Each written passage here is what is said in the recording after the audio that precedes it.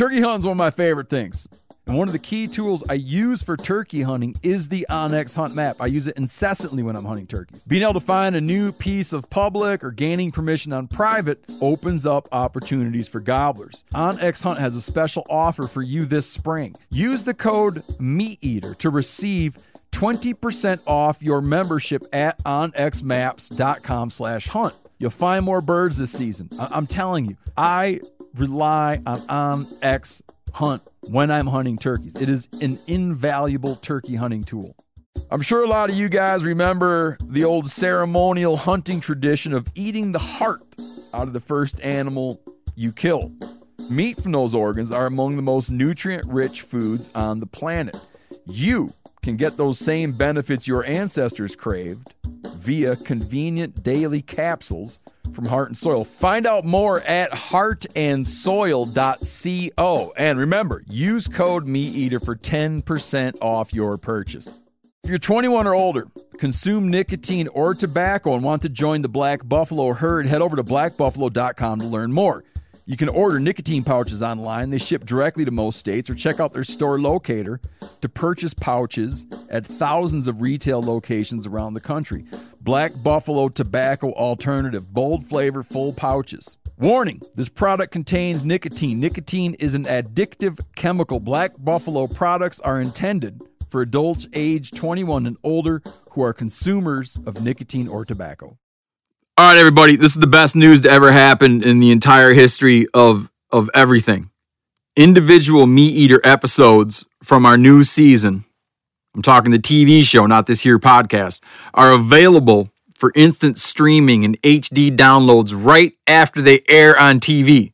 So you get a new episode every Thursday. There's no embargo, where you got to wait a long time to get a new episode. It comes out on TV, you go to your computer, you watch it on your computer, no problem.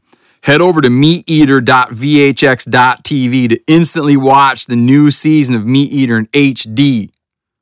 Use the promo code MeatEaterPodcast at checkout, and you get $5 off any of our previous volumes.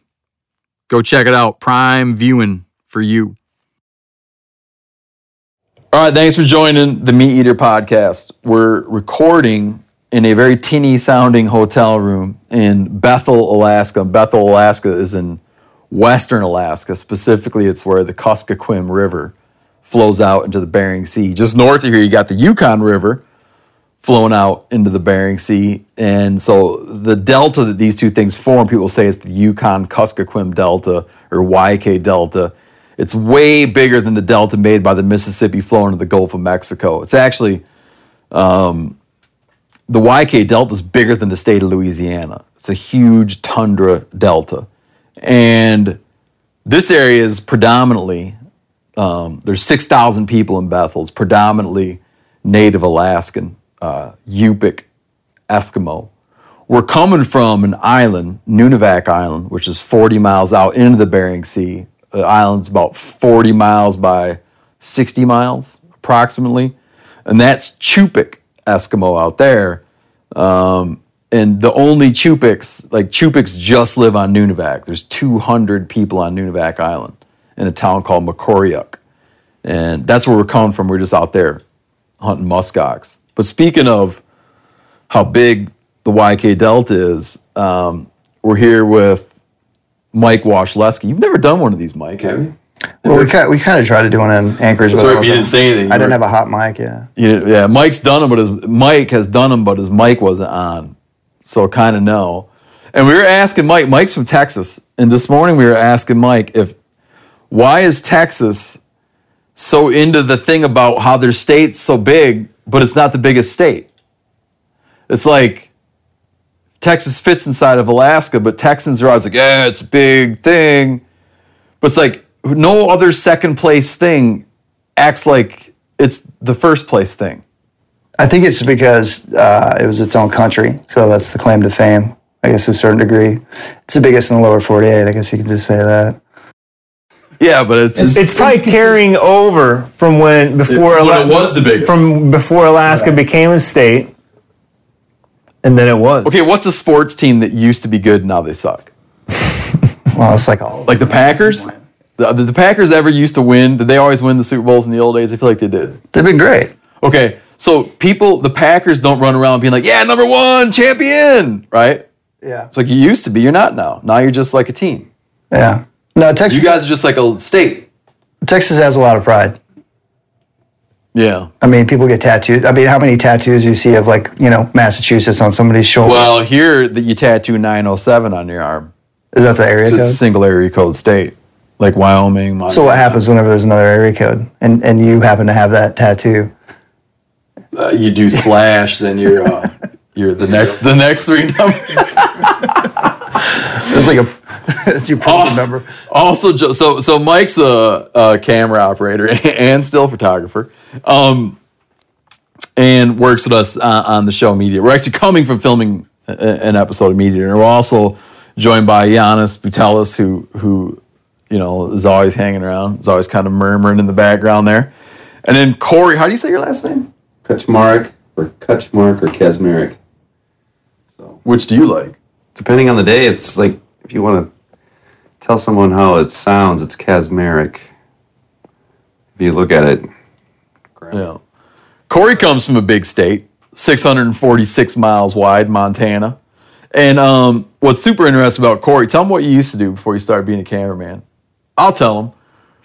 Corey was the dude. Corey's one of the dudes that jumps out of a helicopter with a snowboard and goes down a big, huge mountain that looks like you're going to die. Talk about that just for a quick second. Oh, I've been snowboarding for like 25 years, and I think my favorite kind of snowboarding is big mountain snowboarding. So I used to compete. Big mountain? Big mountain. Big mountain. Sorry, I got a little bit of a cold. But yeah, I was competed at a professional level, traveled around, big mountain snowboarding.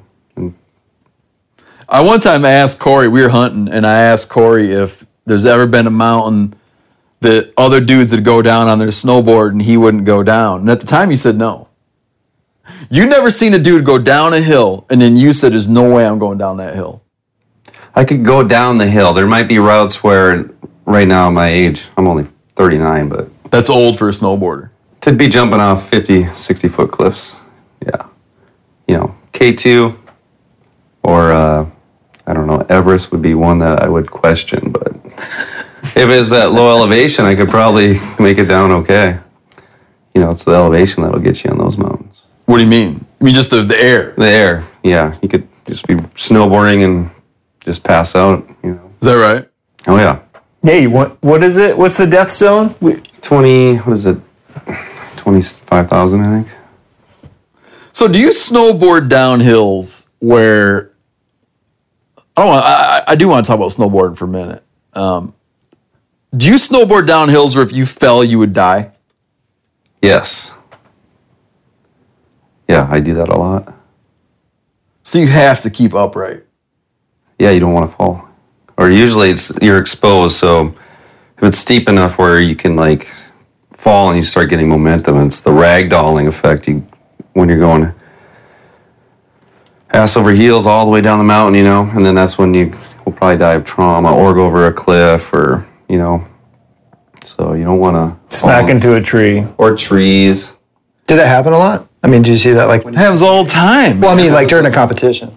Oh, during competitions. He can't get to the bottom of the hill for all the carcasses laying everywhere. This guy, he's actually snowboarding there is over him. deaths. There are some deaths in that competitive scene.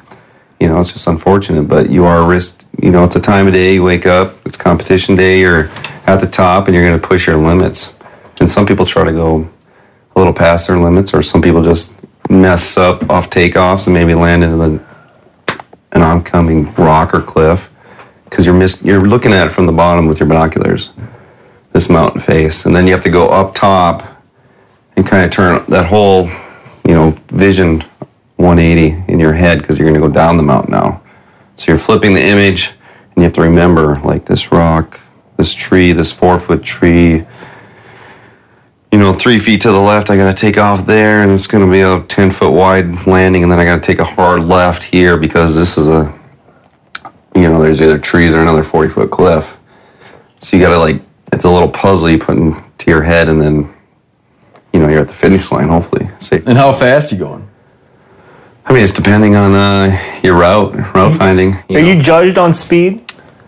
It's not really speed.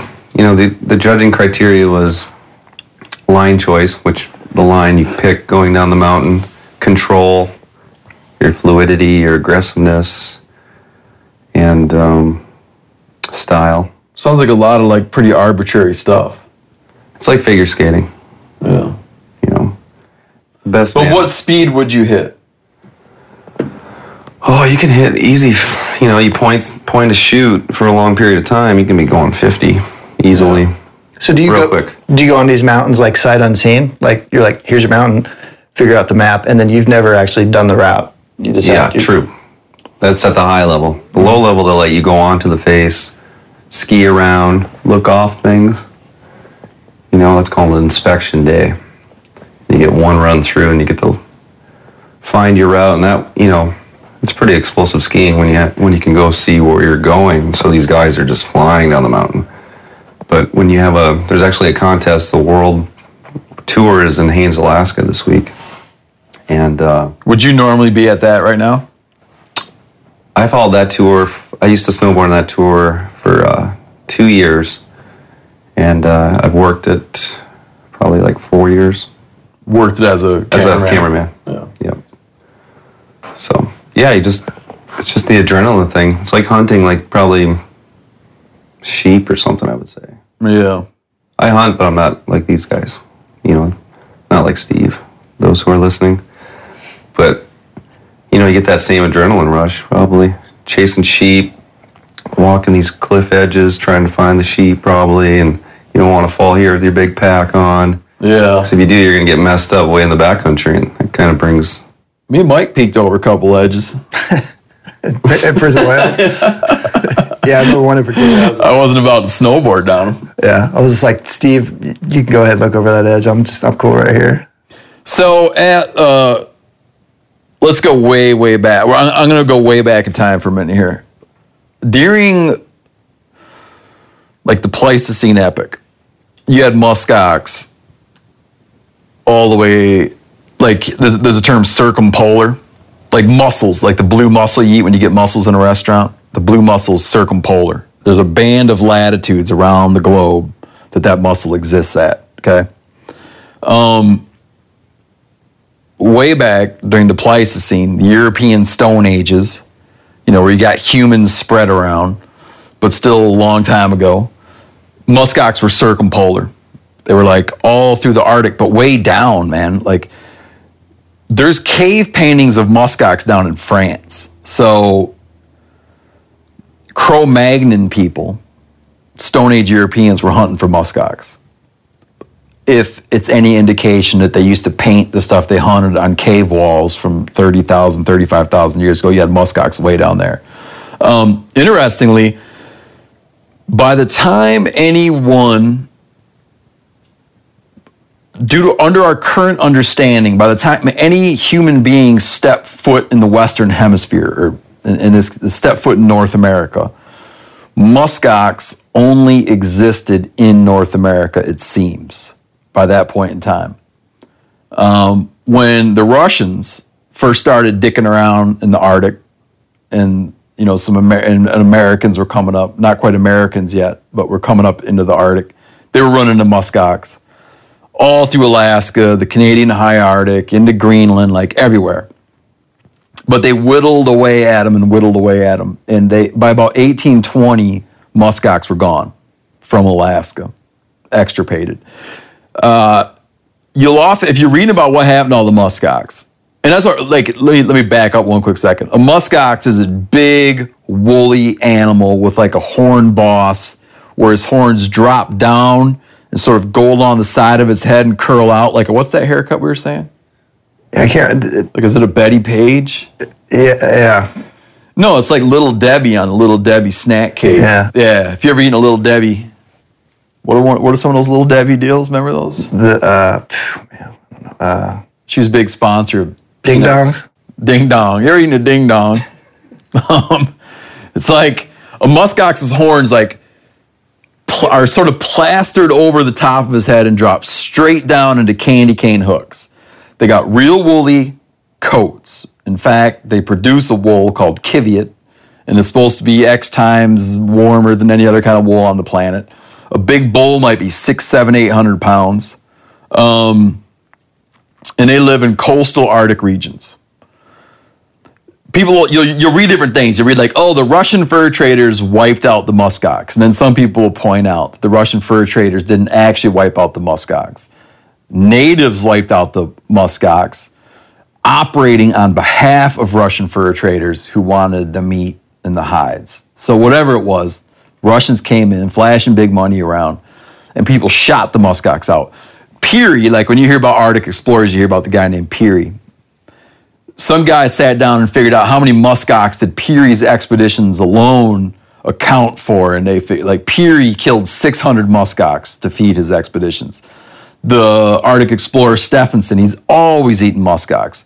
We'll get into why it's easy to wipe out muskox and how you could probably wipe out muskox the second time if you felt like it within about 5 or 6 months if you felt like it. They're not difficult to find, but they wiped them out of Alaska by the mid-1800s. Then in 1930, I'm just giving you some background here. In 1930, they brought 30-some muskox from Greenland, one of the places where they hadn't been extirpated. So like the super remote shit muskox never got killed out of. They never got killed out of Greenland, and I think like Banks Island, the Coronation Gulf area, the way Canadian high Arctic stuff, they never got wiped out of. So in 1930, someone was like, man, we should get some muskox back. They went to Greenland, got some muskox, and eventually put those muskox out on Nunivak Island in the Bering Sea, which is off western Alaska. And they dumped them out on Nunivak Island. They just let them start reproducing, and it wasn't much time at all. They had hundreds of the things. So at that point in time, like as late as 1965, the only muskox that existed in the U.S., besides for a captive zoo specimen here and there, was the population on Nunivak. They went out and caught some of those in the 60s to start an experimental herd in Fairbanks, where they wanted to start messing around with this idea of using it as an agricultural product, where you'd raise muskox to get the wool Kiviat, and you'd have like economic development in rural areas. That seems to have kind of gone nowhere. As that herd on Nunivak expanded, grew in numbers, they kept peeling off some to start all these herds. And now if you look at a map of Alaska and where muskox live, they're kind of like back to everywhere they would have been. You got them on Seward Peninsula. The first muskox I ever seen, the first 3 times I ever ran into muskox was all hunting caribou on the North Slope. They got muskox on the North Slope around Prudhoe Bay. They're around, and that's kind of how they came to be. So hunting opportunities are extremely limited for muskox. The hunt I did, the state of Alaska, the hunt I just did, the state of Alaska calls like DX003. It's a hunt unit you apply for. It's a tag that's good from February 1 to March 15th on Nunivak Island. And it has, it's about a 9% chance of drawing the tag. They're giving out fewer and fewer tags right now. The herd's not doing great on Nunivak.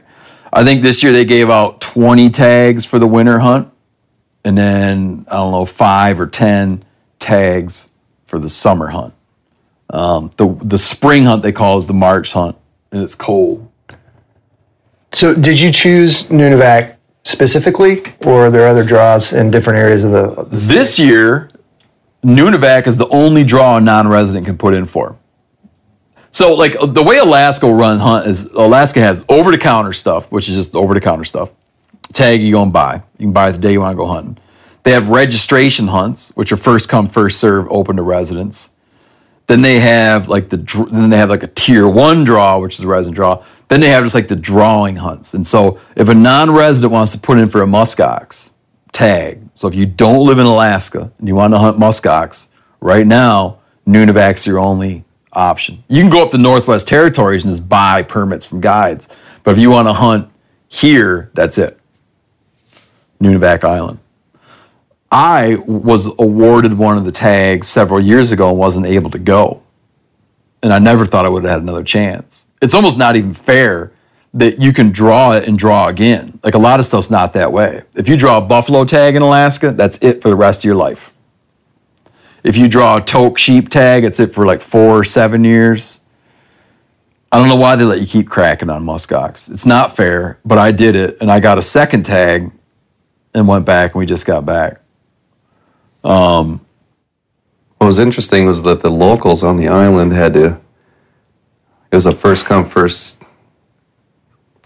served basis. It's to get ridiculous. a tag on the island, even, you know, out of the 200 people there, I think one of our guides was saying, Raymond, that he stood in line, or he was the first one there, and he was 2 days early, so he must have Stood in line 2 days to get a tag. Yeah. So yeah, tags are always distributed. Like generally, I shouldn't say always.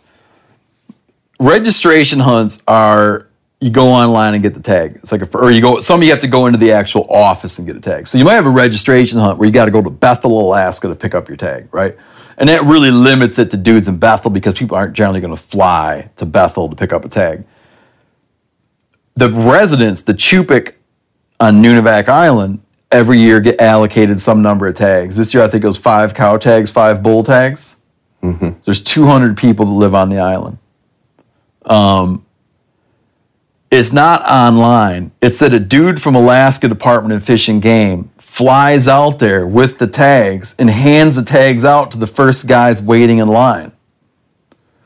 So Raymond was saying the same people seem to get the tags every year. So he went and waited in line 2 days in a row this year so that when the guy that showed up, he got a cow tag for a muskox. Yeah, and he's out there right now. He's out there 2 days. He's probably out butchering a muskox right now. Yeah. And that's a subsistence hunt for him. There are a lot of muskox hunts in Alaska where it's a registration hunt and you have to destroy the head of the muskox. You have to saw the horns in half.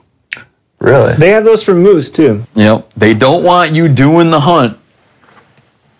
They don't want a trophy dude coming out to do the hunt. So they make it that, sure, you can go get the registration thing and hunt the muskox, but you don't get to keep the head. You got to destroy the head.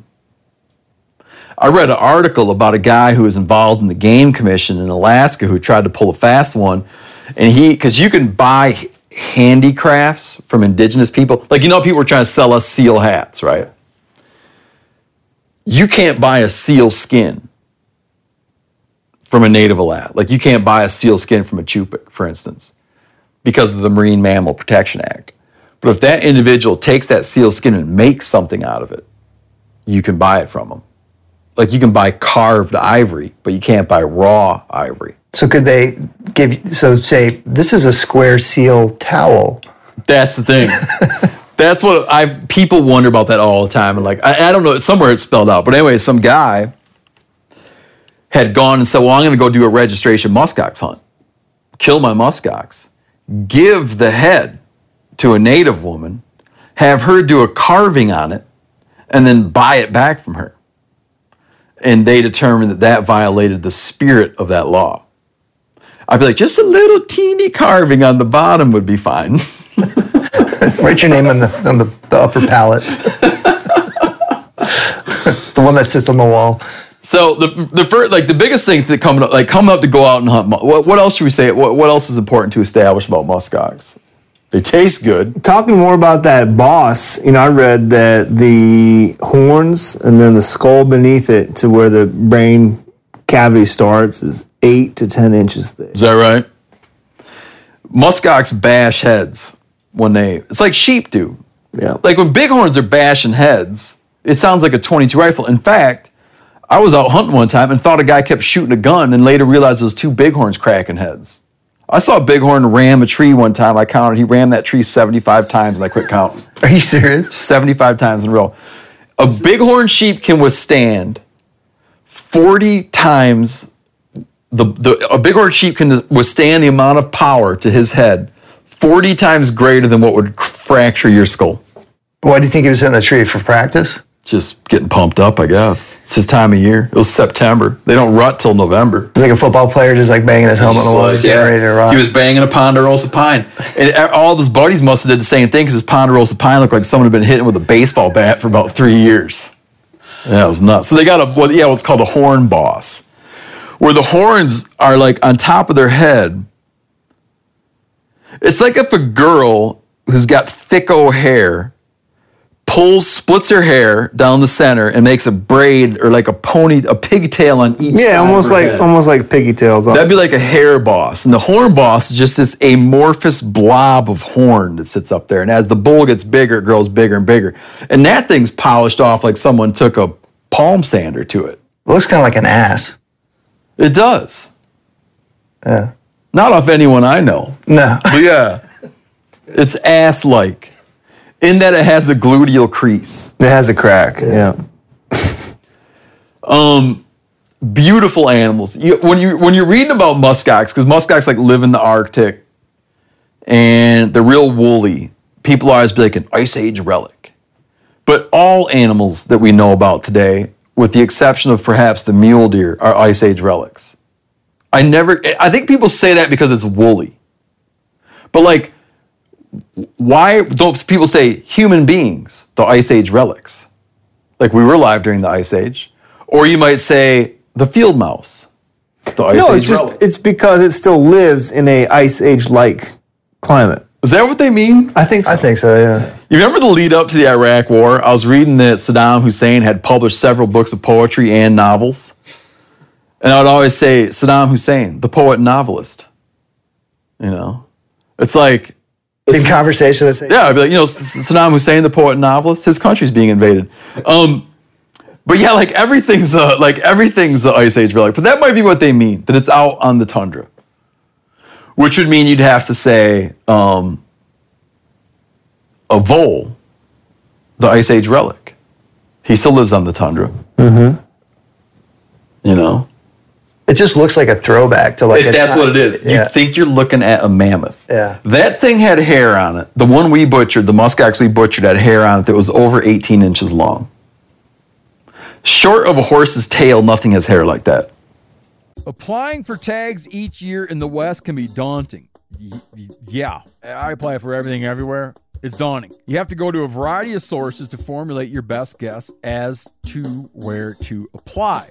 Well, this is a thing of the past now. OnX just launched hunt research tools to simplify the process for all hunters. This tool helps organize the data that matters, makes comparing hunt options easy, and helps hunters develop a plan based on real metrics rather than gut feelings. OnX Hunt also offers all elite members a free digital membership to Hunt and Fool, who I use, for boots on the ground insight and knowledge, and a membership to Hunt Reminder so you never miss another deadline. Stop stressing over application season and apply with confidence in 2024. Check out OnX Hunt Research Tools, free for all OnX Hunt Elite members. Not an Elite member? Well, let's fix that. Use code MeatEater to receive 20% off your membership at onxmaps.com/hunt. This is an app I use literally every day. I use it for every aspect of hunting, scouting, trapping, you name it. Spring is a great time to do something with your family. Do some spring cleaning, which I kind of started today outside, planning outdoor activities, which I'm always doing, taking a little trip to Hawaii with your kids for spring break, which I just did, which was great. You know what else you can do for your family this spring? You can shop for life insurance with Policy Genius. Make that part of your financial planning for the year. I've said it before 1,000 times, I'll say it again. When my wife and I, when we started having kids, we got serious about life insurance, and man, I felt so much better after we did. With Policy Genius, you can find life insurance policies that start at just $292 per year for $1 million of coverage. Some options offer same-day approval and avoid unnecessary medical exams. Even if you already have a life insurance policy through work, it may not offer enough protection for your family's needs, and it may not follow you if you leave your job. So save time and money and provide your family with a financial safety net using Policy Genius. Head to policygenius.com or click the link in the description to get your free life insurance quotes and see how much you could save. That's policygenius.com. Hey man, after years of fine print contracts and getting ripped off by overpriced wireless providers, if you've learned anything, it's that there is always a catch. So, when I heard that for a limited time, all Mint Mobile wireless plans are $15 a month when you purchase a 3-month plan, I thought, well, what's the catch? But it turns out there isn't one.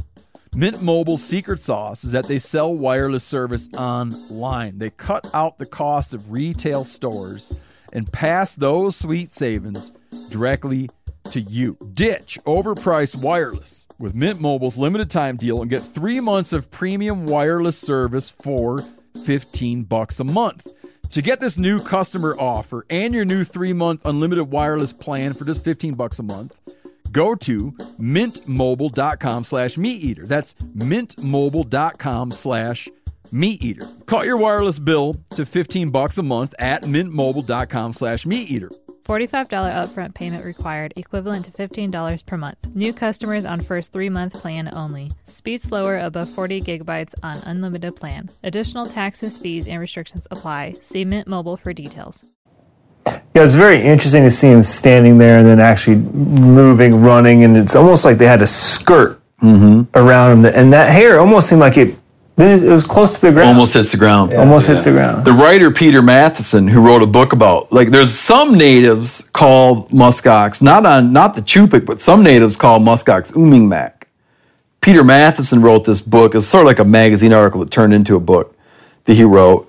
And he relates that wool, the way it sways. He talks about it reminds him of chainmail moving.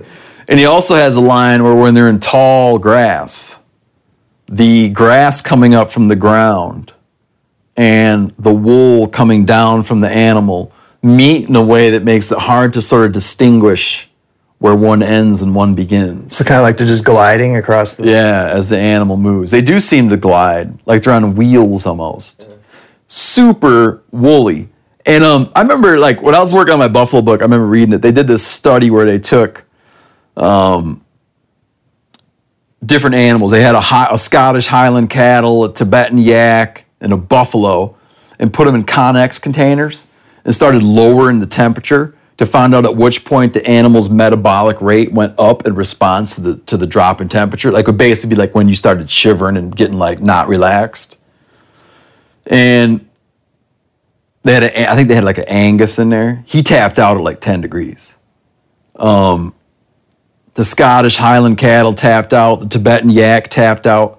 The coldest they could get that Connex container was -40, and the buffalo was still relaxing. But I'm telling you, a muskox would smoke that thing. You can't find his body.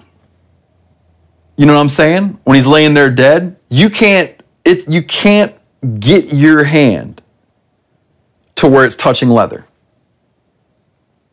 Like where you'd part it. Like if you're looking at your dog to find ticks, you can't do that with a muskox. You can't find him underneath there. It's really hard to tell what is in there. You know? It's very thick.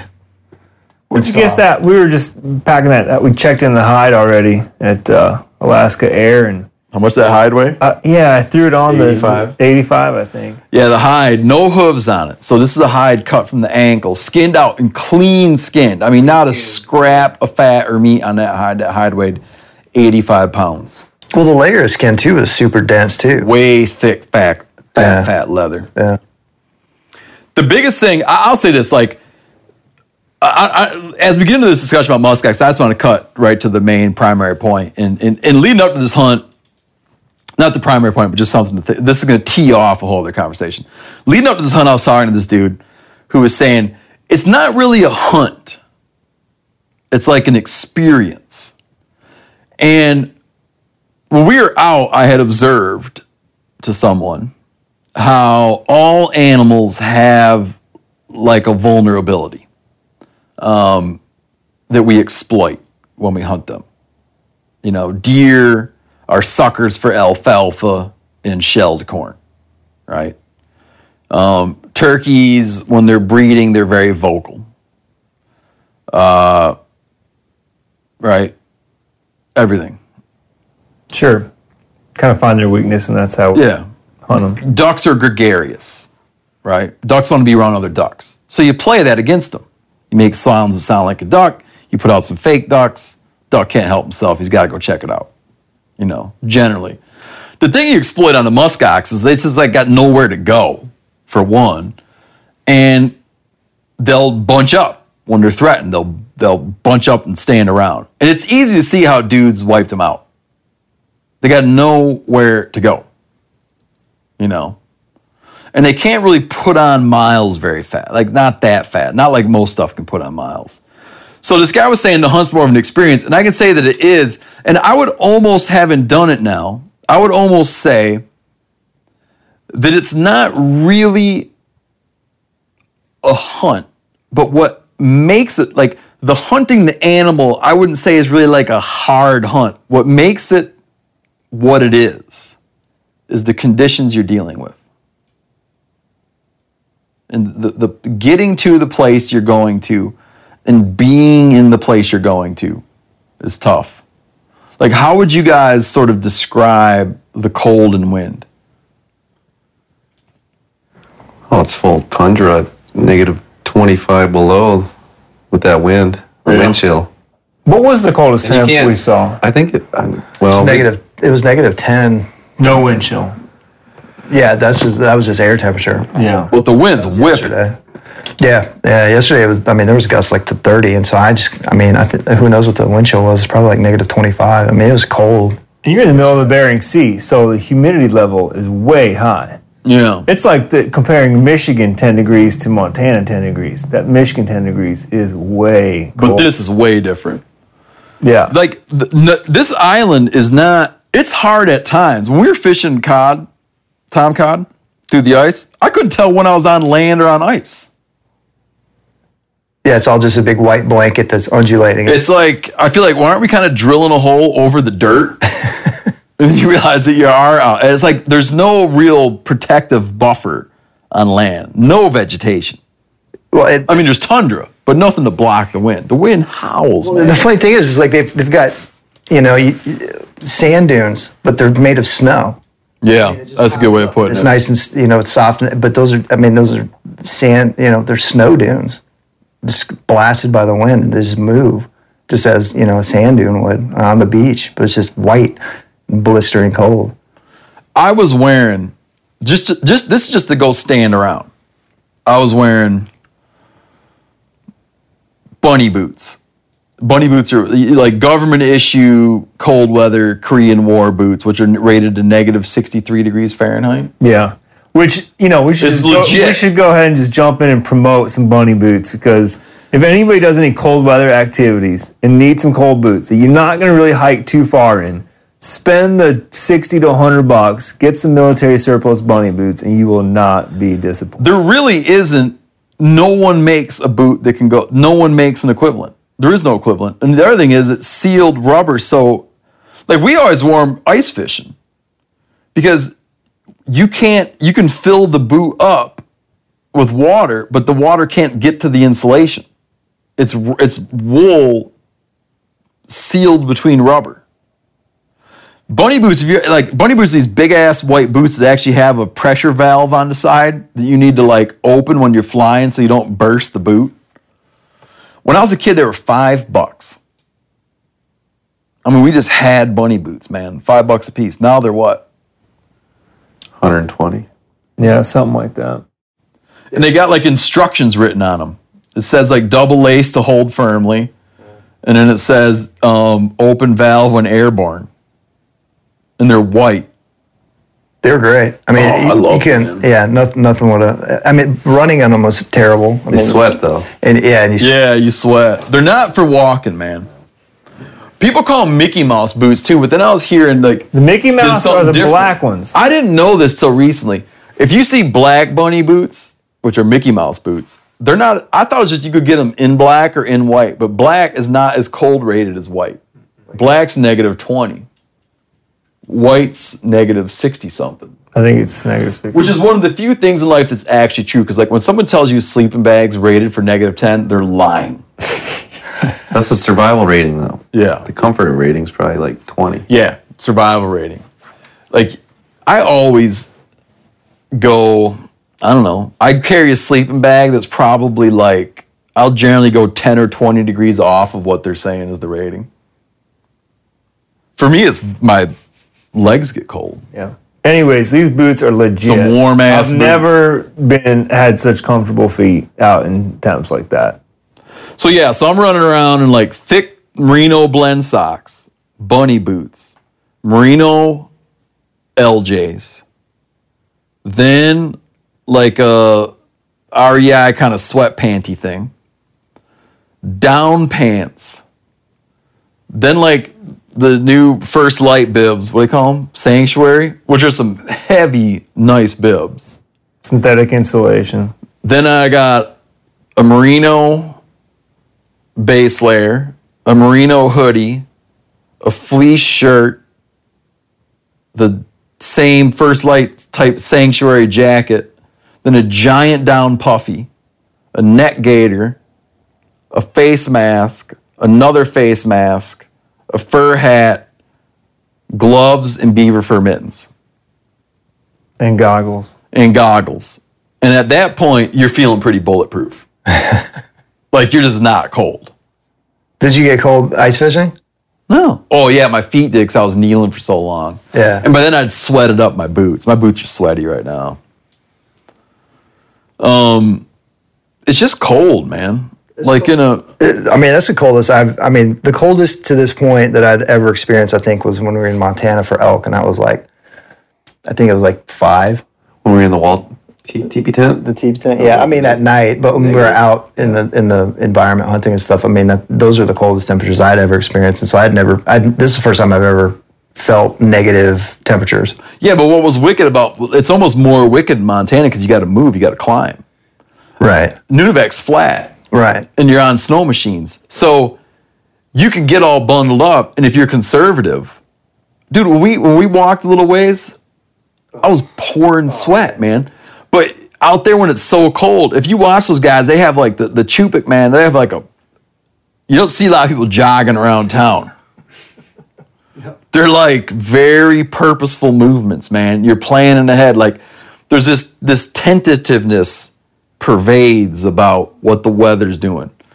I remember like the day we got there, a kid had gone out. He was going out on a snow machine to fish. He's going to fish Dolly Varden's. And he was coming back. We were like, oh, are you out fishing? He said, we called it off. Because they had seen some kind of weather thing. You know? Anybody else like would have been like, let's go anyways. But just like a, deep respect for the weather, man. Oh, yeah. Like, you do stuff when the weather says it's okay to do it. Yeah. You know? I mean, they weren't even... And not bashful about it. It's not like they don't try to act like... Those dudes don't try to act like we'll try to act like, hell, I'm going anyway, man. Can't hold me back. You know? They're like, no, the weather's no good. I'm not going. We're going the weather's right. Because they know how much it sucks. Because they know, man. It's ridiculous, man. Yeah, nature will, put you on your ass in an instant. Oh, it's deadly. And they're traveling long distances on snow machines. So you might be like, oh, yeah, they're hunting off snow machines. But it'd be kind of like saying, like, yeah, but dude, you're hunting out of a truck because you drive to where you start hunting. They're hunting 50 miles away, 25 miles away from the village. So you might think, like, you might all feel, like, proud of yourself because you hike in a mile to where you hunt. But if you're hunting 26 miles from your house and you drive in a car 25 miles and then walk 1 mile and feel proud of yourself because you walked a mile to where you hunt, I don't know, is snow machining 26 miles in negative temperatures like that gravy? No, not at all. It's really not. It's like, it's a difficult place to be out in, you know? And that really plays into how you hunt. It's like a difficult place to be out in, you know? So there's this sort of like, they're like in that cold when you're not accustomed to it. And then being out and you're in a strange place and it's sea ice, which looks like not like a frozen hockey pond. I mean, it's just like a jumble of ice piled up is out there in the wind. I don't know, you get like this, I don't want to say like a feeling of danger, but you get a feeling of, as an outsider, you get a feeling of being on the edge of something. It's like another planet. Yeah. It is. And the guys that live there are not flippant about it. They're probably more not paranoid, more cautious.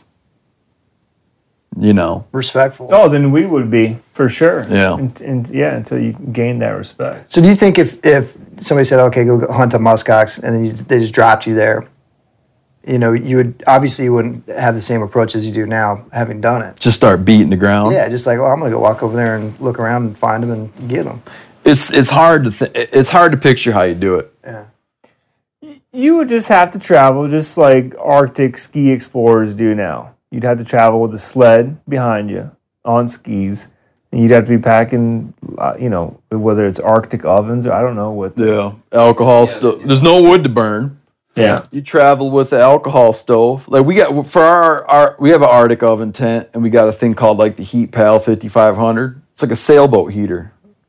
Burns denatured alcohol, but to keep warm in those conditions, you're going to be going through at least a quart of alcohol a night. Well, and how are you going to get everything back if you get one? It's like...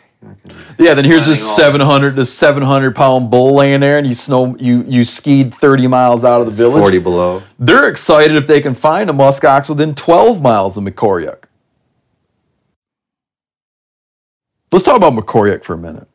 Like when the Russians first made contact with the Chupik, they said there was 400 people living on Nunivak in something like 17 villages or something. Yeah, that's what I read. People were living at every river mouth. Now there's 200 people in one village. Later, I think they go to some of those old villages now, and now they're just called fish camps. Yeah. Oh, is that what they meant by fish camps? Mm-hmm. Oh, okay. Yeah, once like a church came, a school came, people got centralized. Later, someone came and estimated there were 700 people living in like far fewer villages and far more people after the Russians first made outside contact. So now everybody in Macoriac, everyone on the island lives in Macoriac. There's about 200 people. It's just like on a spit of snow out on the Bering Sea. And what's interesting about it is it's like they still live there's, everybody's got a TV, right? There's electricity, surface level stuff, like very modern existence, but underneath it is that it's still subsistence lifestyle. They hunt seals, they hunt walrus, they do subsistence fishing. They eat stuff that Americans won't eat easily. Like chum salmon. People are always like talking about fresh salmon. They don't catch their salmon. They fish chums for food, for human consumption. They fish chums after the chums have spawned. And they look like hell. They got fungus all over their fins. Then they net them and eat them because the less fat on the fish allows the allows fish it to to dry dry faster. easier. They eat dried fish dipped in seal oil a lot, which is something we ate kind of. One day after we hunted muskox, we went out to fish a fish called tomcod. And we went, how close were we to the bank? 20 feet. Just like, took forever to drill. We had a dull spud. I don't even know if you call it. It was basically like trying to spud a hole at a drinking straw, man. It's like a hunk of metal. Like crowbar. I mean, I guess crowbar would be even sharper. I mean, it was Crowbar's way sharper. Yeah, it was blunt. 2 feet, right? Vice? I mean, slowly chiseled a hole. You couldn't have pulled a can of beer up through that hole. Well, it started wide. By the time that some bitch got through the bottom of the ice, you couldn't have shoved a beer can through it. And that was the second hole. The first hole just petered out. Yeah, it hit dirt, right? Yeah. Oh yeah, we chiseled another hole and got down to the ice, ended at dirt. There's no like water column underneath the ice. So we go drill a second hole, and he's got a rig where he's got like a stick with some line wound around two dowels punched into the stick at perpendicular angle to the dowel. And there's a handful of beads on there and a banana. So it's like it runs from the monofilament to a barrel swivel. Then there's like 5 or 6 beads.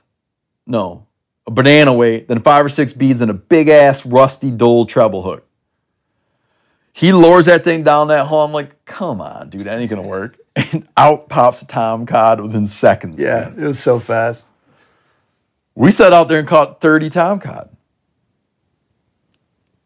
Just like sometimes it's as fast as you can pull them out of the ice. And it was with the tide, right? I mean, yeah, he said like tide fluctuations affect it. And whenever the tide changed, you could hear like boulders and stuff moving under an ice. There was this dull thud, Yeah, stuff moving kind of around. resonating through the ground. This dude that we like, when you hunt the Nunivak hunt, you have to hire a guide, or you have to hire what's called a transporter, because the only way to get on Nunivak is you have to land on native land. Most of the island is what's the refuge?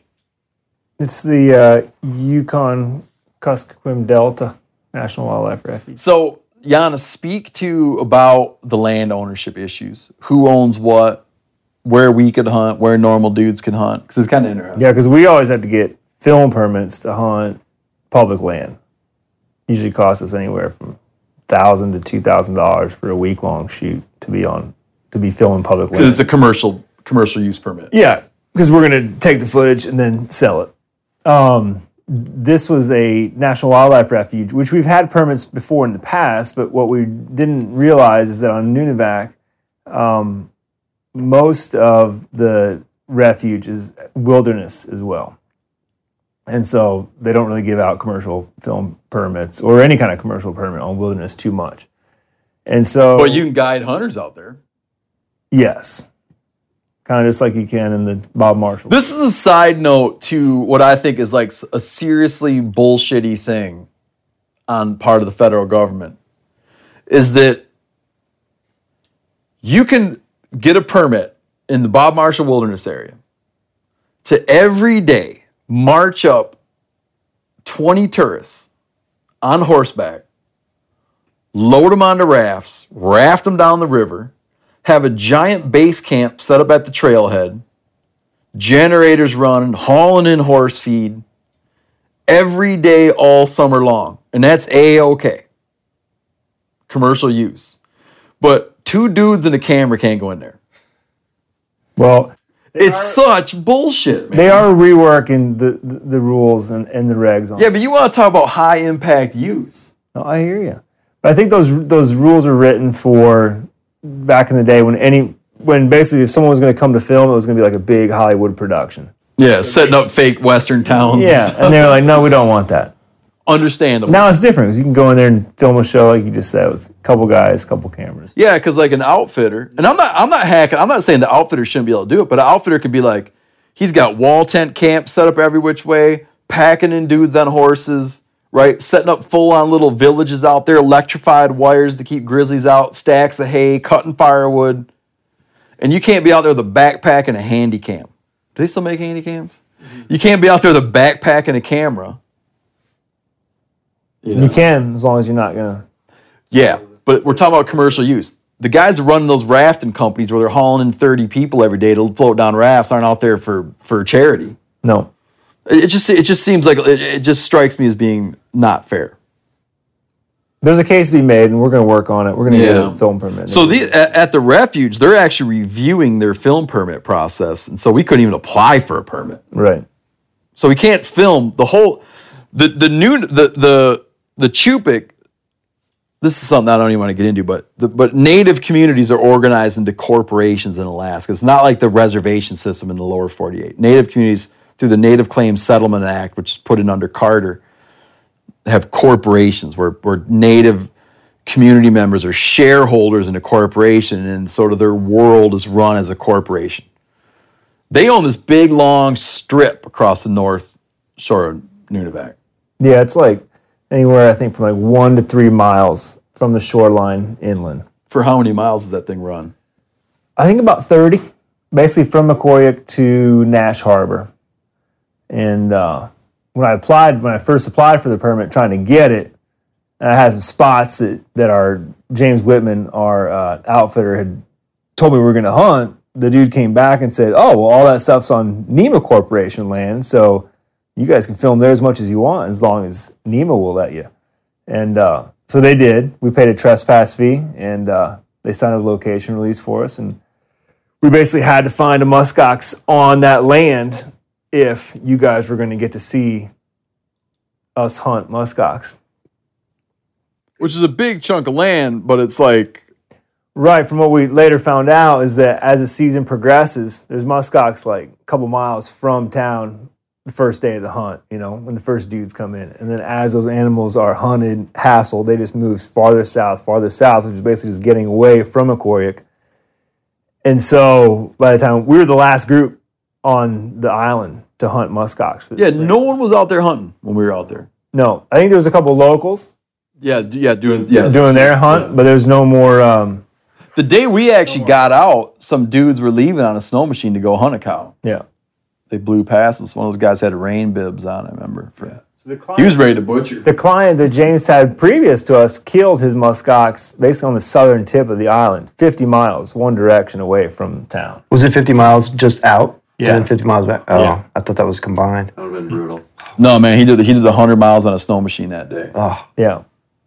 So, thank goodness. We probably found the only bull. Yeah, I was doing some serious praying, I don't pray too often, but I was praying that we could find. Who were you directing them to? Huh? Just the universe. You were praying to the universe? Yeah. For muskox to be on Nima land? Yes. The bull muskox. well, it worked. The other thing, what's way more interesting than hunting muskox is hunting walrus. And these guys go out when the ice starts to break up in late spring. They go out and hunt walrus. They cruise around in their boats trying to find walrus that are hauled out on the ice floes.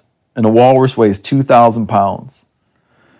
And they kill him with a .223 in the head. Bray was going to go kill his cow muskox with a 223. Yeah, in the head. Yeah. He said, you hit that walrus right. And he kind of showed me where you got to hit it. He said it just crumples. And he hunts seals the same way. Hit him in the head with a .223. Close range. And pile him up. And then you jack that walrus up on the ice if he falls in the water and you start chopping up a 2,000-pound critter. Oh, so they butcher it on the ice? Yep. They don't haul it on the boat? I guess it'd be impossible. I'd like to get involved in that. Yeah, we really wanted to. Unfortunately, we were just a little too early. Sounds like the seal and the walrus hunting's in about another month. Yeah, so we went out and fished these tomcod, and he was showing us a traditional thing they eat where, like a tomcod's about, if you're familiar with lake perch, tomcod's as big as a lake perch. Looks just like a damn cod, but it's like the size of a perch, well, like 8, 10 inches, Yeah. 12 inches for a big one, big fatty. And they take they freeze, the fish freezes rock ass solid the minute you pull it out of the water. But they take the fish, take a ulu knife and cut, not fillets, just shave off pieces of the fish, frozen rock solid, and then just dip it in seal oil and eat it. And our guide's wife, our guide was born out there. Our wife is, Chupik and was born there. She was saying that her father had explained that if you just lived on tomcod, you would starve to death. But if you ate tomcod dipped in seal oil, you could stay alive. And I asked her if that was something that in his generation was a reality, and she said, oh, yes. Like they could, at that time, were still, just in her father's lifetime, face starvation. She had a picture of her father hanging on the wall, dressed completely in skins. Boots up. Mm-hmm. Now the most common skin item you see is sealskin hats, which Yanni actually bought. No, I actually We almost bought. almost bought. We were close. This Yeah. wasn't our style. It's just flashed me a look that suggests he doesn't want to talk about his sealskin hat. No, I have no problem at all sharing the story. It's it's pretty interesting. It was a tense negotiation. Yeah, it was. So, Tia, when you guys talk, I wasn't even there. I was sick. Yeah, Steve was laid up. Yeah, I had gastrointestinal issues much of the time I was out there. No, when we Tapering got, when off we, right when now. we got to town, everybody's wearing these great looking sealskin hats. Ray's got a beard. No, ribbon. Ribbon seal, Ribbon seal, yeah. Yeah, ribbon. which he seal. said is a rare seal to run into. A big ass And rare then seal. James is wearing a Bearded? bearded. So that's kind of what we've seen. Oh, and in town here in Bethel, we had seen some beaver hats. Steve's rocking a new beaver hat. Corey and I are like, all right, cool. When's the next time we're going to be on That's Nunavak? old. That's an old beaver hat. You guys were on the hunt. I mean, you're like, Yeah. You guys were Yeah. out. What's that Yeah. like that? You guys were cute in We the fur pulled people hats. over on the streets and asked them if we could take a picture of their Where'd you hat. get that from? What's that made And out then of? we'd try it on. Yeah. Yeah, the Korean dude selling $28 hamburgers. He had an amazing fur hat, and he said he paid $300 for it. And I'm like, you got ripped. But then I realized he didn't get ripped at all. No. Dude, a bag of like bad Ziplocs up here is $8. Yeah. Mayonnaise. Tell them the mayonnaise. A jar of mayonnaise is $12, which is that's insanity. If you want to ride a cab across the street, it's $20. Everywhere, Double, triple. everything's three double. Yeah, as a guy explained, a cab driver was trying to explain how expensive. Where's the cab driver from? He was Korean, Yeah, most of the cab drivers were finding our Albanian. Korean or But it was Albanian. a Korean segment of the cab driving population. He was trying to explain how expensive everything was and explain to these guys that it's not double, it's three double. That was our catchphrase for the hunt. What was I just asking you guys to talk about? Oh, The hat. The hat. Yeah. So we basically are told that, a relative of someone's can make these hats for us. We're like, sweet. would make you a seal hat. Seal hat, beaver trim. So we're literally looking at one hat thinking like, all right, this is the hat we're getting made. And it's like very like, okay, you guys sure you want it? We're like, yeah, cool. But I'm kind of asking like, should we have it? And it's a made? very muted. The seal skin is very muted on the one you're looking at. Yes. It's like a dull gray, some black markings.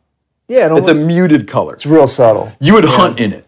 And as they age, the hair stands up on the skin itself, so It it's has, real it has fuzzy. a blonde, kind of a fuzz to it almost. Yeah. Dirty blonde, though. Dishwater blonde. Kind of brownie blonde. So 3 or 4 days into it, we're told that, hey, both the hats are ready. Let's go. You guys need to go over there. They take your hat size too, right? You Buy give them the 'em. measurements. No, we didn't do that. You didn't. Because they got a I was pattern. a little nervous about that. It was basically like, yeah, you want large, medium, or small. Oh, you that's know. fine. So we tried on a few other hats and said, okay, this is large. I'll probably be in small, whatever. Yeah, that was the most nerve-wracking part was, is it going to fit? So when he said you're supposed to go over and look at the hat, No. We need to go over and buy that. They're ready for you to buy. You put your order in. And so I've been looking, in 2012, I lived in Fairbanks. I saw a lot of these hats there as well, too. Seal I skin. almost bought one there. It's the seal hat. The same hat. Seal hat with the beaver trim. Some of them had like almost like the thicker wolf lining, that would give you a little more, wind protection. So I've been in the market because I feel like sitting on a really high glass and tit when the wind's howling, like you glass forever wearing that hat. I should point out there is no hat warmer than a fur hat. Yeah. Like it hasn't been matched. Like no one has matched. Like my beaver fur hat, it's like no one has matched that with a synthetic material. It's like the subtropics. under It's your hat. just like Yeah. you can't hear anything. You can't hear anything. But you're not gonna hike in it. You're So like, anyways, we walk a couple minutes across, a couple through the back alleys of McCormick and into another house. No cameras allowed, we were told. And there are these hats, and they are spotted seal. So it's like this bright blonde base with basically black, splotchy kind of polka dot. It's like leopard. It's like a leopard. print. almost leopardy. Yeah. And instead of being like a natural beaver on the, I don't know what you call that part of the hat, but it's basically the forehead. I don't know if it's an accent or if it's actually technically does something and maybe it keeps your forehead warmer, but it's a second layer of beaver on the hat. But it's dyed black, like dyed shiny black. did it say tourist on it? Or just, Right? It said gaper, I think. And, mine was, I don't know. Trimmed in rabbit. Yours was Corey's was trimmed in something that couldn't be identified by anybody in the She room. did not know what it was made out of. tell that part of the story because that's interesting. Yeah, so we're like looking at them now. And we're like, man, like this is not what we thought we were getting. And like, I want a sealskin hat. I want to wear it. I want to pay $300. Yeah, it looked like something like Liberace would have ordered. Yeah, well, Someone in Aspen, yeah, some gal, female in and Aspen yeah. would be wearing. A female in Aspen's not going to wear a sealskin hat. Oh yeah. Oh, this one. This It's one? very style. I mean, it's beautiful. No, I mean just because the whole thing, because they'd know that a seal had died. They like furs. Do they? Oh yeah. Oh, all right. I stand corrected. Doesn't matter. Yeah. So, anyways, we've entered this sort of contractual verbal agreement by having these hats made for us. Oh, well, when you first walked in there, she was just like, oh, I worked Her hands were, nonstop. like, She was like, shaking her hands. she was shaking her hands, and she was elderly, and she was just like, I've been working nonstop for 2 days to make these hats for you to make sure that you got them before you left. So I mean, like, the pressure's on now. It's like, these are yours. Top it all off, we were getting ready to actually go shoot outside to just shoot shots of McCormick. We're in like full down, triple double, no, 3 double down layers, bunny boots and everything, walk into this house. And now we get into this uncomfortable situation in just as many clothes as you could possibly have on, and we are sweating bullets. And finally I just had to be like, look, I don't want to disrespect you. We need to get out of this situation. And with enough talking, she finally offered up that said, hey, I don't want to discount them for you. Don't buy them at a discount. I can sell them somewhere else. And we basically ended it with that it was a miscommunication. Well, then her husband comes in, and everything had kind of found a nice resolve. That's right. And he comes in and he introduces himself, and then he sits down. And he's like, well, what's wrong with these hats?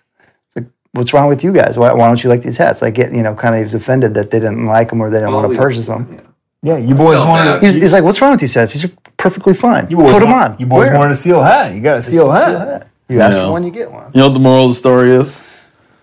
If you want a ribbon seal hat, you gotta say ribbon seal. You're exactly right. You are exactly right.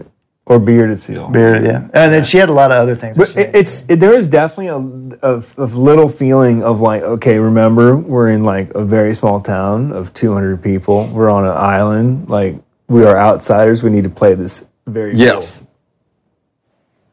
We want to get out of here. with some diplomacy, yeah. Yeah, but I understand too, because these hats are not cheap. No, $300 a piece. $300, yeah. So just so listeners realize, we're talking about a $300 hat, and for $300 you should get what you want. Yeah. Because it's vastly inflated. The dude that wanted my a guy wanted one of my rifles, a 17 caliber rifle, and when I talked about how maybe I would pry his sealskin hat out of him for it, he didn't act like that was any kind of sacrifice on his part whatsoever. I think sealskin hats grow on trees. The spotted ones, apparently. But they're sweet looking, man. When they're done right. The official ones are badass. Yeah. Yeah. So either way, Corey and I are still sealskin hatless. I wish we could have identified what was the interior of yours, Corey, because I think we it was, you kept saying, it was like, is this made of dog? I think it was dog. Some sort of dog. Another thing they got going on out here, which is cool, is so there are no native, Nunivak has no large native land mammals. For native land mammals, they have a variety of small voles and things. Arctic fox, red fox. That's about it. I think a red fox is the biggest native land mammal they have out there. But for a long time, though, they've had a herd of reindeer. And they have muskox. And muskox, while they were historically, they were inland, doesn't seem that they were actually on Nunivak.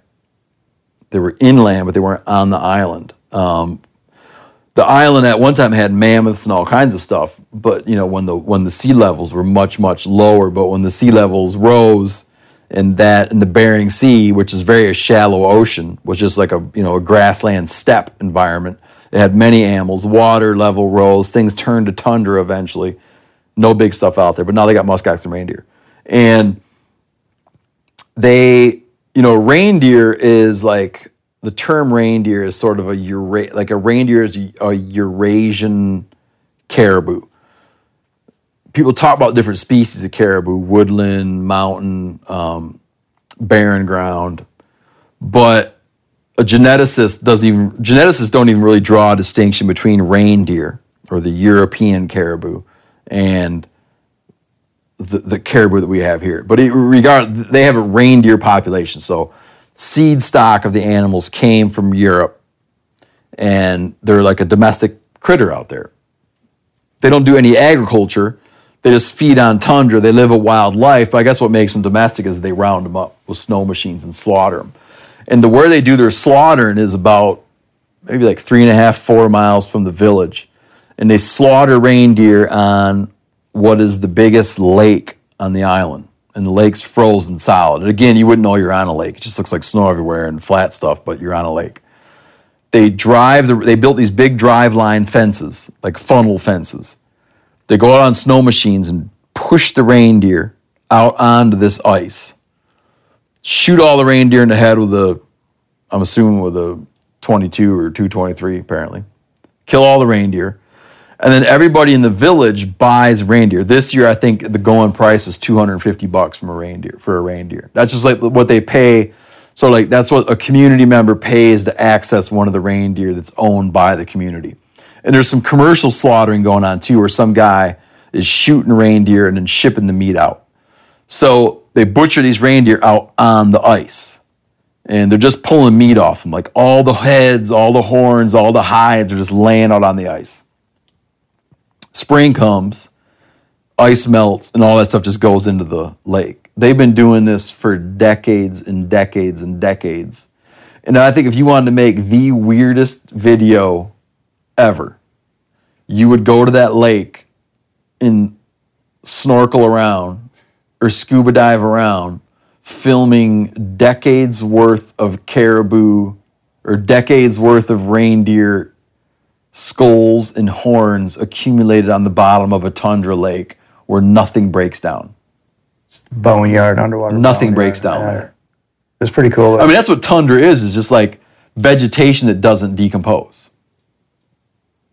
You know, it is probably the creepiest place on the planet. You couldn't wade through there. No. It is just, so the ice is covered with slaughtered caribou, bits and pieces. And like you go out there and it's just like red fox and Arctic fox just a coming and going out there. The Arctic fox coming off the sea ice, the red fox come off the island. I got one of each, a red fox and a Arctic fox. And Whitman was telling me that in the old days, when Arctic fox is worth $100, he'd just sit out there in a little hut shooting Arctic fox and selling them. And another thing he did for business is we're talking about fishing tomcod. He would call into Bethel here, find out who wanted tomcod, and he'd sell frozen tomcod for $2.50 a pound. Catch them through the ice, freeze them, send them by air to Bethel. We didn't catch $5 for the tomcod at that price. You know, now they fish halibut commercially out there. The single most valuable tool I have for chasing turkeys next to my scatter gun is the onX Hunt app. If I'm hunting turkeys, I'm using onX. If I'm not hunting turkeys, I'm using onX. I'm always using onX. I live by that stuff.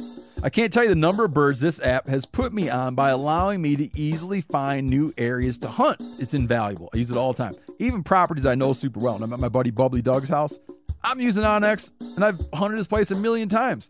With their compass mode, I can pinpoint exactly on the map where a gobble rang out from, and then figure out the perfect spot to set up. Meaning, if I'm sitting there, let's say I'm at Bubbly Doug's, I'm in the navel, and I hear, pow, I'll like instinctively pull up Bubbly Doug's place on onX, and I'll look at the topography, and I'll be like, oh, that sucker must be over in that little opening over there. Waypoints also, and the ability to share them, okay, comes in handy every spring.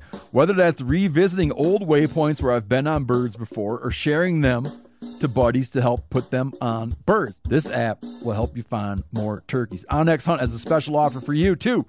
Use code MeatEater to receive 20% off your membership at onxmaps.com/hunt this turkey season. Man, I'm just coming back not too long ago from youth turkey season in Wisconsin. Now, last year at youth turkey season, it rained and snowed the whole time. This year at youth turkey season, it was in the 70s and even up to 80. So me and my kids are pouring it to it. And after a while, I realized they didn't drink anything all day, and they haven't drank anything all day.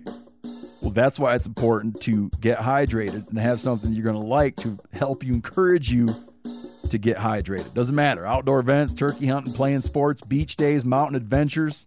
Summer requires extraordinary hydration that's built for everyday dehydrating moments.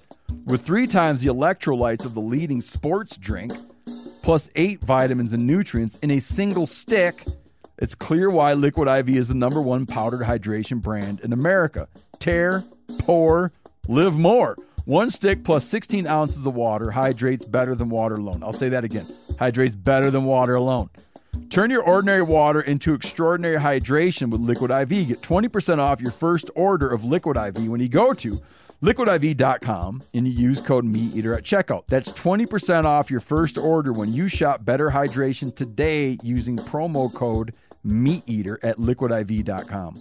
Looking for the perfect gift to celebrate the moms in your life? Aura frames are beautiful Wi-Fi connected digital picture frames that allow you to share and display unlimited photos. These things are super cool as a gift, especially if you got mom, aunt, grandma, whoever, and you want to like keep them up to speed on what the family's up to, okay?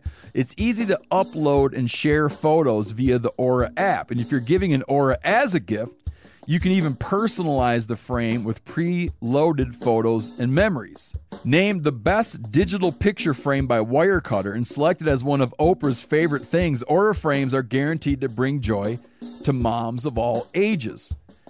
You can share photos to the frame instantly from anywhere, meaning you share videos, photos from any device, and they will instantly appear on the frame, wherever it is in the world. There's no memory card required. Right now, Aura has a great deal for Mother's Day. Listeners can save on the perfect gift by visiting auraframes.com to get $30 off plus free shipping on their best-selling frame.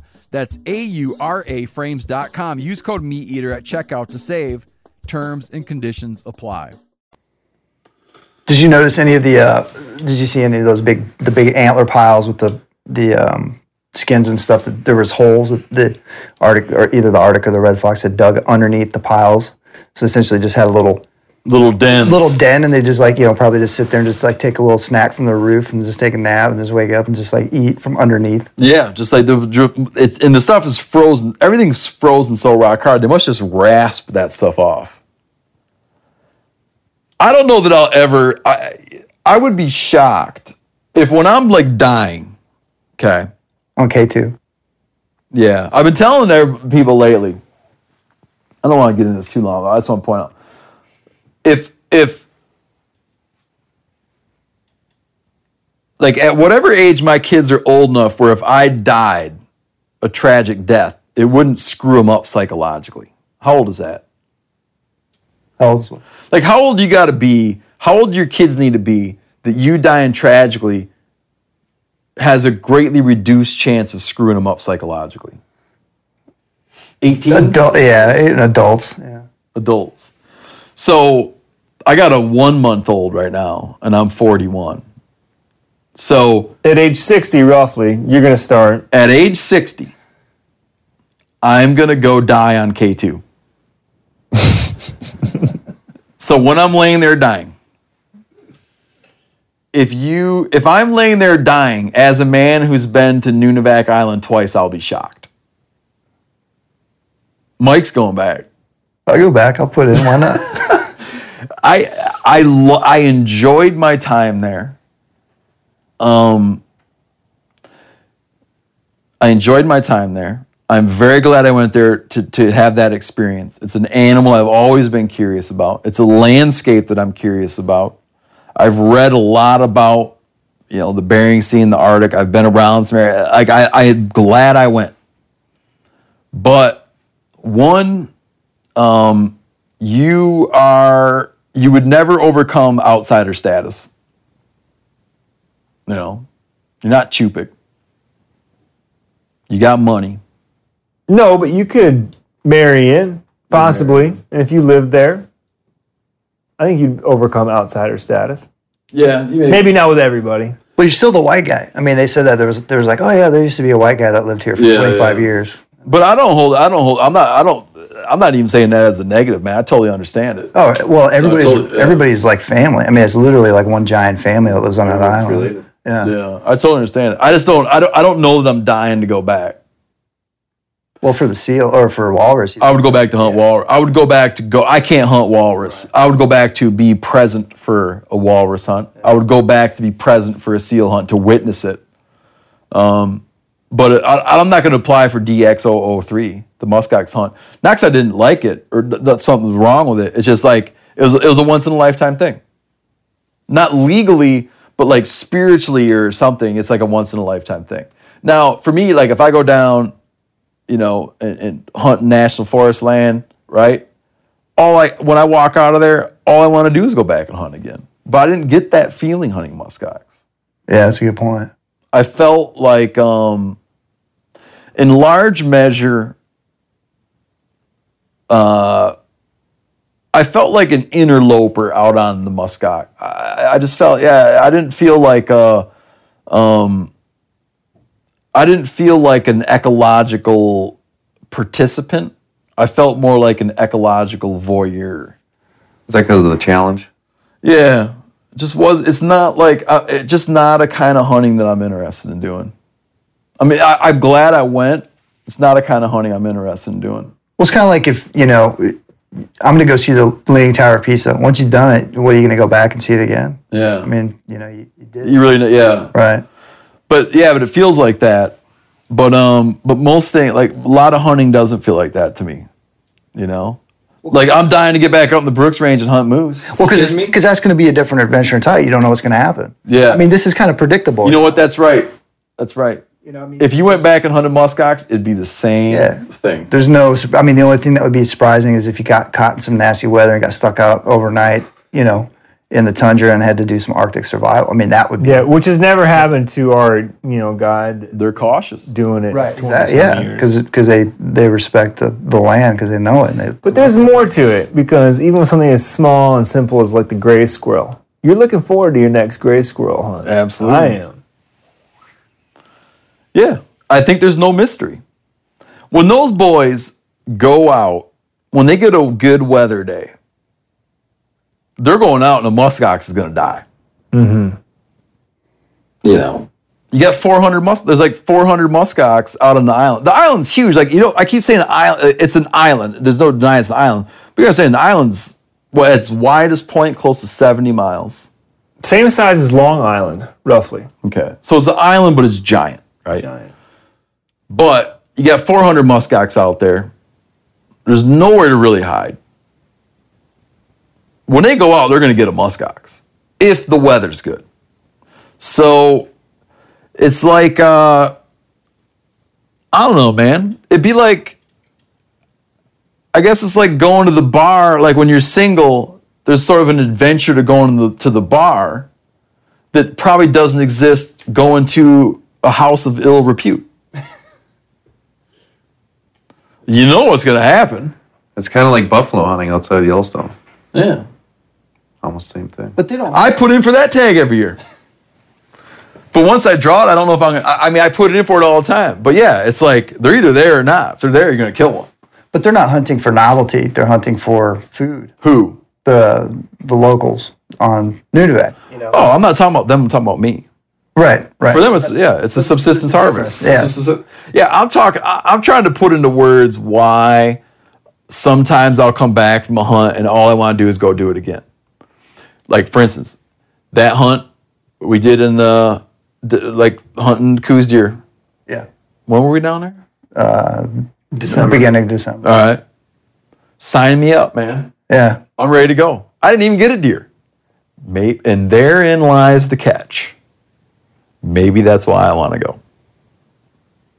Because there's a level of uncertainty, but it's not like this is a secret, because you can go on Alaska Department of Fish and Game's website and go look at success rates. So every year they give out X number of tags. Let's say on a typical year they give out 30 tags. You'll go look and it'll be like, they issued 30 tags, 22 dudes actually showed up. And most years it'd be like 21 killed a muskox. So going into it, you're like, all right, you set aside a week. And the reason you're setting aside a week is you're trying to get a good weather day. We got lucky and we had a day, we got stuck in Bethel, couldn't even it's a little bit complicated, but we couldn't have flown to Bethel. We couldn't have flown out there even that day. Couldn't even have flown out there. Definitely could have hunted that day. Had another day when it wasn't good to hunt. Had later. But the day we got there, just so happened we got there, it was a good hunt day. And when those boys loaded up those trailers and those snow machines, there was no doubt what was going to happen that day. We were killing the muskox. You know. But I don't know, man. Like if I went to my mom's house right now on September 15th, opening day of squirrel, and I call Mrs. Zeldenrust, and I said, Mrs. Zeldenrust, can I come hunt squirrels on your place? Not only do I know I'm going to get a squirrel, I'm going to get the daily bag limit of 5. It would take an act of God for me to not get 5. That's enjoyable to me. So is it that? I don't know what it is. I'm going to kill 5 squirrels. Absolutely. If I'm out of Miles City and we're going to go hunt cottontails, we're going to kill cottontails. I'm going out there next week to fish catfish. We're going to knock the hell out of them. Is it not fun now? Dude, I know we're going to catch catfish. So then what is it? I don't know. It's a mystery. Maybe it's the serenity wasn't there. Yeah. Loud snowmobiles, Yeah. bumpy travel, Yeah. cold, no Yeah. exercise. Maybe you're not in the driver's seat. It might be a guided hunt thing. Because think about it like this. Say you'd gone out there and it wasn't administered. It wasn't that you had to land on native land. Okay? And it was just, you could just have a pilot who's got a plane on skis. You could fly around. You can't hunt the same day you fly. You flew around, found a herd, put down somewhere a couple miles or a mile away, so you're not going to disturb them. Set up camp, and then out on foot. You'd be like, I'm coming back, dude. That was a blast. You know? It's just the mechanics of the hunt itself. Just, yeah. How long have we been talking for, Yanni? We're at an hour plus. All right, that's all you guys paid for is 1 hour. We're going to log out. Any concluding thoughts, Mike? Texas is big. Mike just wants to clarify just how big Texas is. I wish you best of luck. Best of cute luck in the inside of muskox draw next year. Yeah. Yeah, when you give your concluding thoughts right now, Yeah. tell us where you're at on doing the muskox draw. To be able to take part in it as a, you bring up some good points, and No, screw what I said. I'm just talking. I don't know what I'm talking well, I about. can't subtract those from my brain. They're already in there.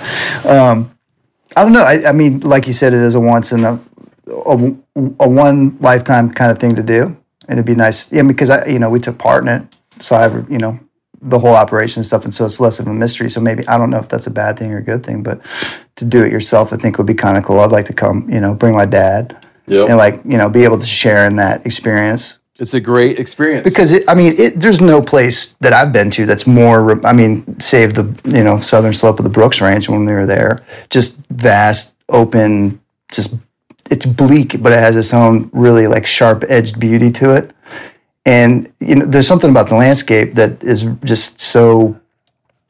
Like I said, it's like it's another planet. And and you'll never see. That stuff like that doesn't exist in Texas. It has its own topography. As big as it is. As big as it is, it doesn't have that. Doesn't have Arctic tundra. Doesn't have snow dunes. So to be able or be able to experience that vicariously to bring somebody else there would be pretty cool. Having the knowledge of being there and taking part in their community and stuff, and just in a cultural sense, being able to see how other people live. That's what's so great about this job is you get to go to all these different places and experience all these different people and stuff, and that's rewarding in itself beyond the animal. See, you're making me feel like a dick now for what I said because everything you're saying is no. Because I was trying to talk.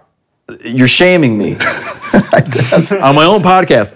I was trying to speak to just the hunt. I know, just the hunt. Yeah.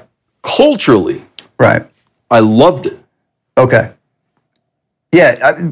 Granted, the hunt is its own kind of beast. And you hit the nail on the head. It was the mechanics of the hunt. Yeah. We can let that one lay rest. But yeah, being there. Dude eating frozen tomcod dipped in seal oil. There are few places. Is this your wrap up, or is Mike still doing his wrap up? Because right now it's just putting the chances of actually drawing that tag. I mean, it would be more of just like let's see what happens. Throw on the wall, see if it sticks, and then I would have to if I did draw a tag, okay, is this really going to happen? And then there would be a whole other process of like thinking about that and if I actually pulled the trigger on it. But right now in just like a far off, not real place, it's like sure, it might be kind of cool, but definitely not for the the challenge of the hunt for sure. Yeah. Yeah. I feel like there's few places in the United States of America that are as exotic in both like landscape and culture and activity and animal as what we just experienced. Like, that's true. Putting all those things together. Where else are you going to go to really like get that far out of your comfort zone across the board like that? Yeah. Not necessarily comfort zone, but just like what you know about. Like even at the airport here in Bethel, dudes are talking, some dialect of Eskimo. Like it's the real deal. You are way out here in Eskimo country. It was shocking to be with people who are speaking Chupik. Yeah. These people are like into James. We touched on the tomcod in the seal oil. James Whitman's wife really never really hung out with us too much, didn't really eat with us, even as paying clients, like around the dinner table. When we busted out that tomcod in the seal oil, she was in it and was like, this stuff's the bomb, Yeah, she had a whole fish before you even got the first bite. It's cool. It's fun. Would you put in for the tag? Not yet. Not yet. Well, give me your concluding thoughts. I'm very excited to add, I think, species number 10 to my freezer with that 50-pound. Oh, we didn't talk about the meat. 50-pound box of meat that you so generously shared. Rich, very good meat, but very rich. Yeah. Fatty meat. It's good. We ate some. It was great. The ribs were good. We ate some ribs that were tasty. We ate paunch. No, we ate diaphragm. What else we eat? I think that's it. Just raw. Raw. Rich, fatty meat. We wound up with easy. We have over 200 pounds of meat. Yeah, my box weighed in at 60 something. 60? So we're each going home with 60 pounds of, untrimmed meat. No bone. Untrimmed, but bone. Yeah. But you'll probably yield, 40. I got a sack of tomcod. Me and Corey got a sack of tomcod, dude. Kid's going to be eating shavings. Tomcod.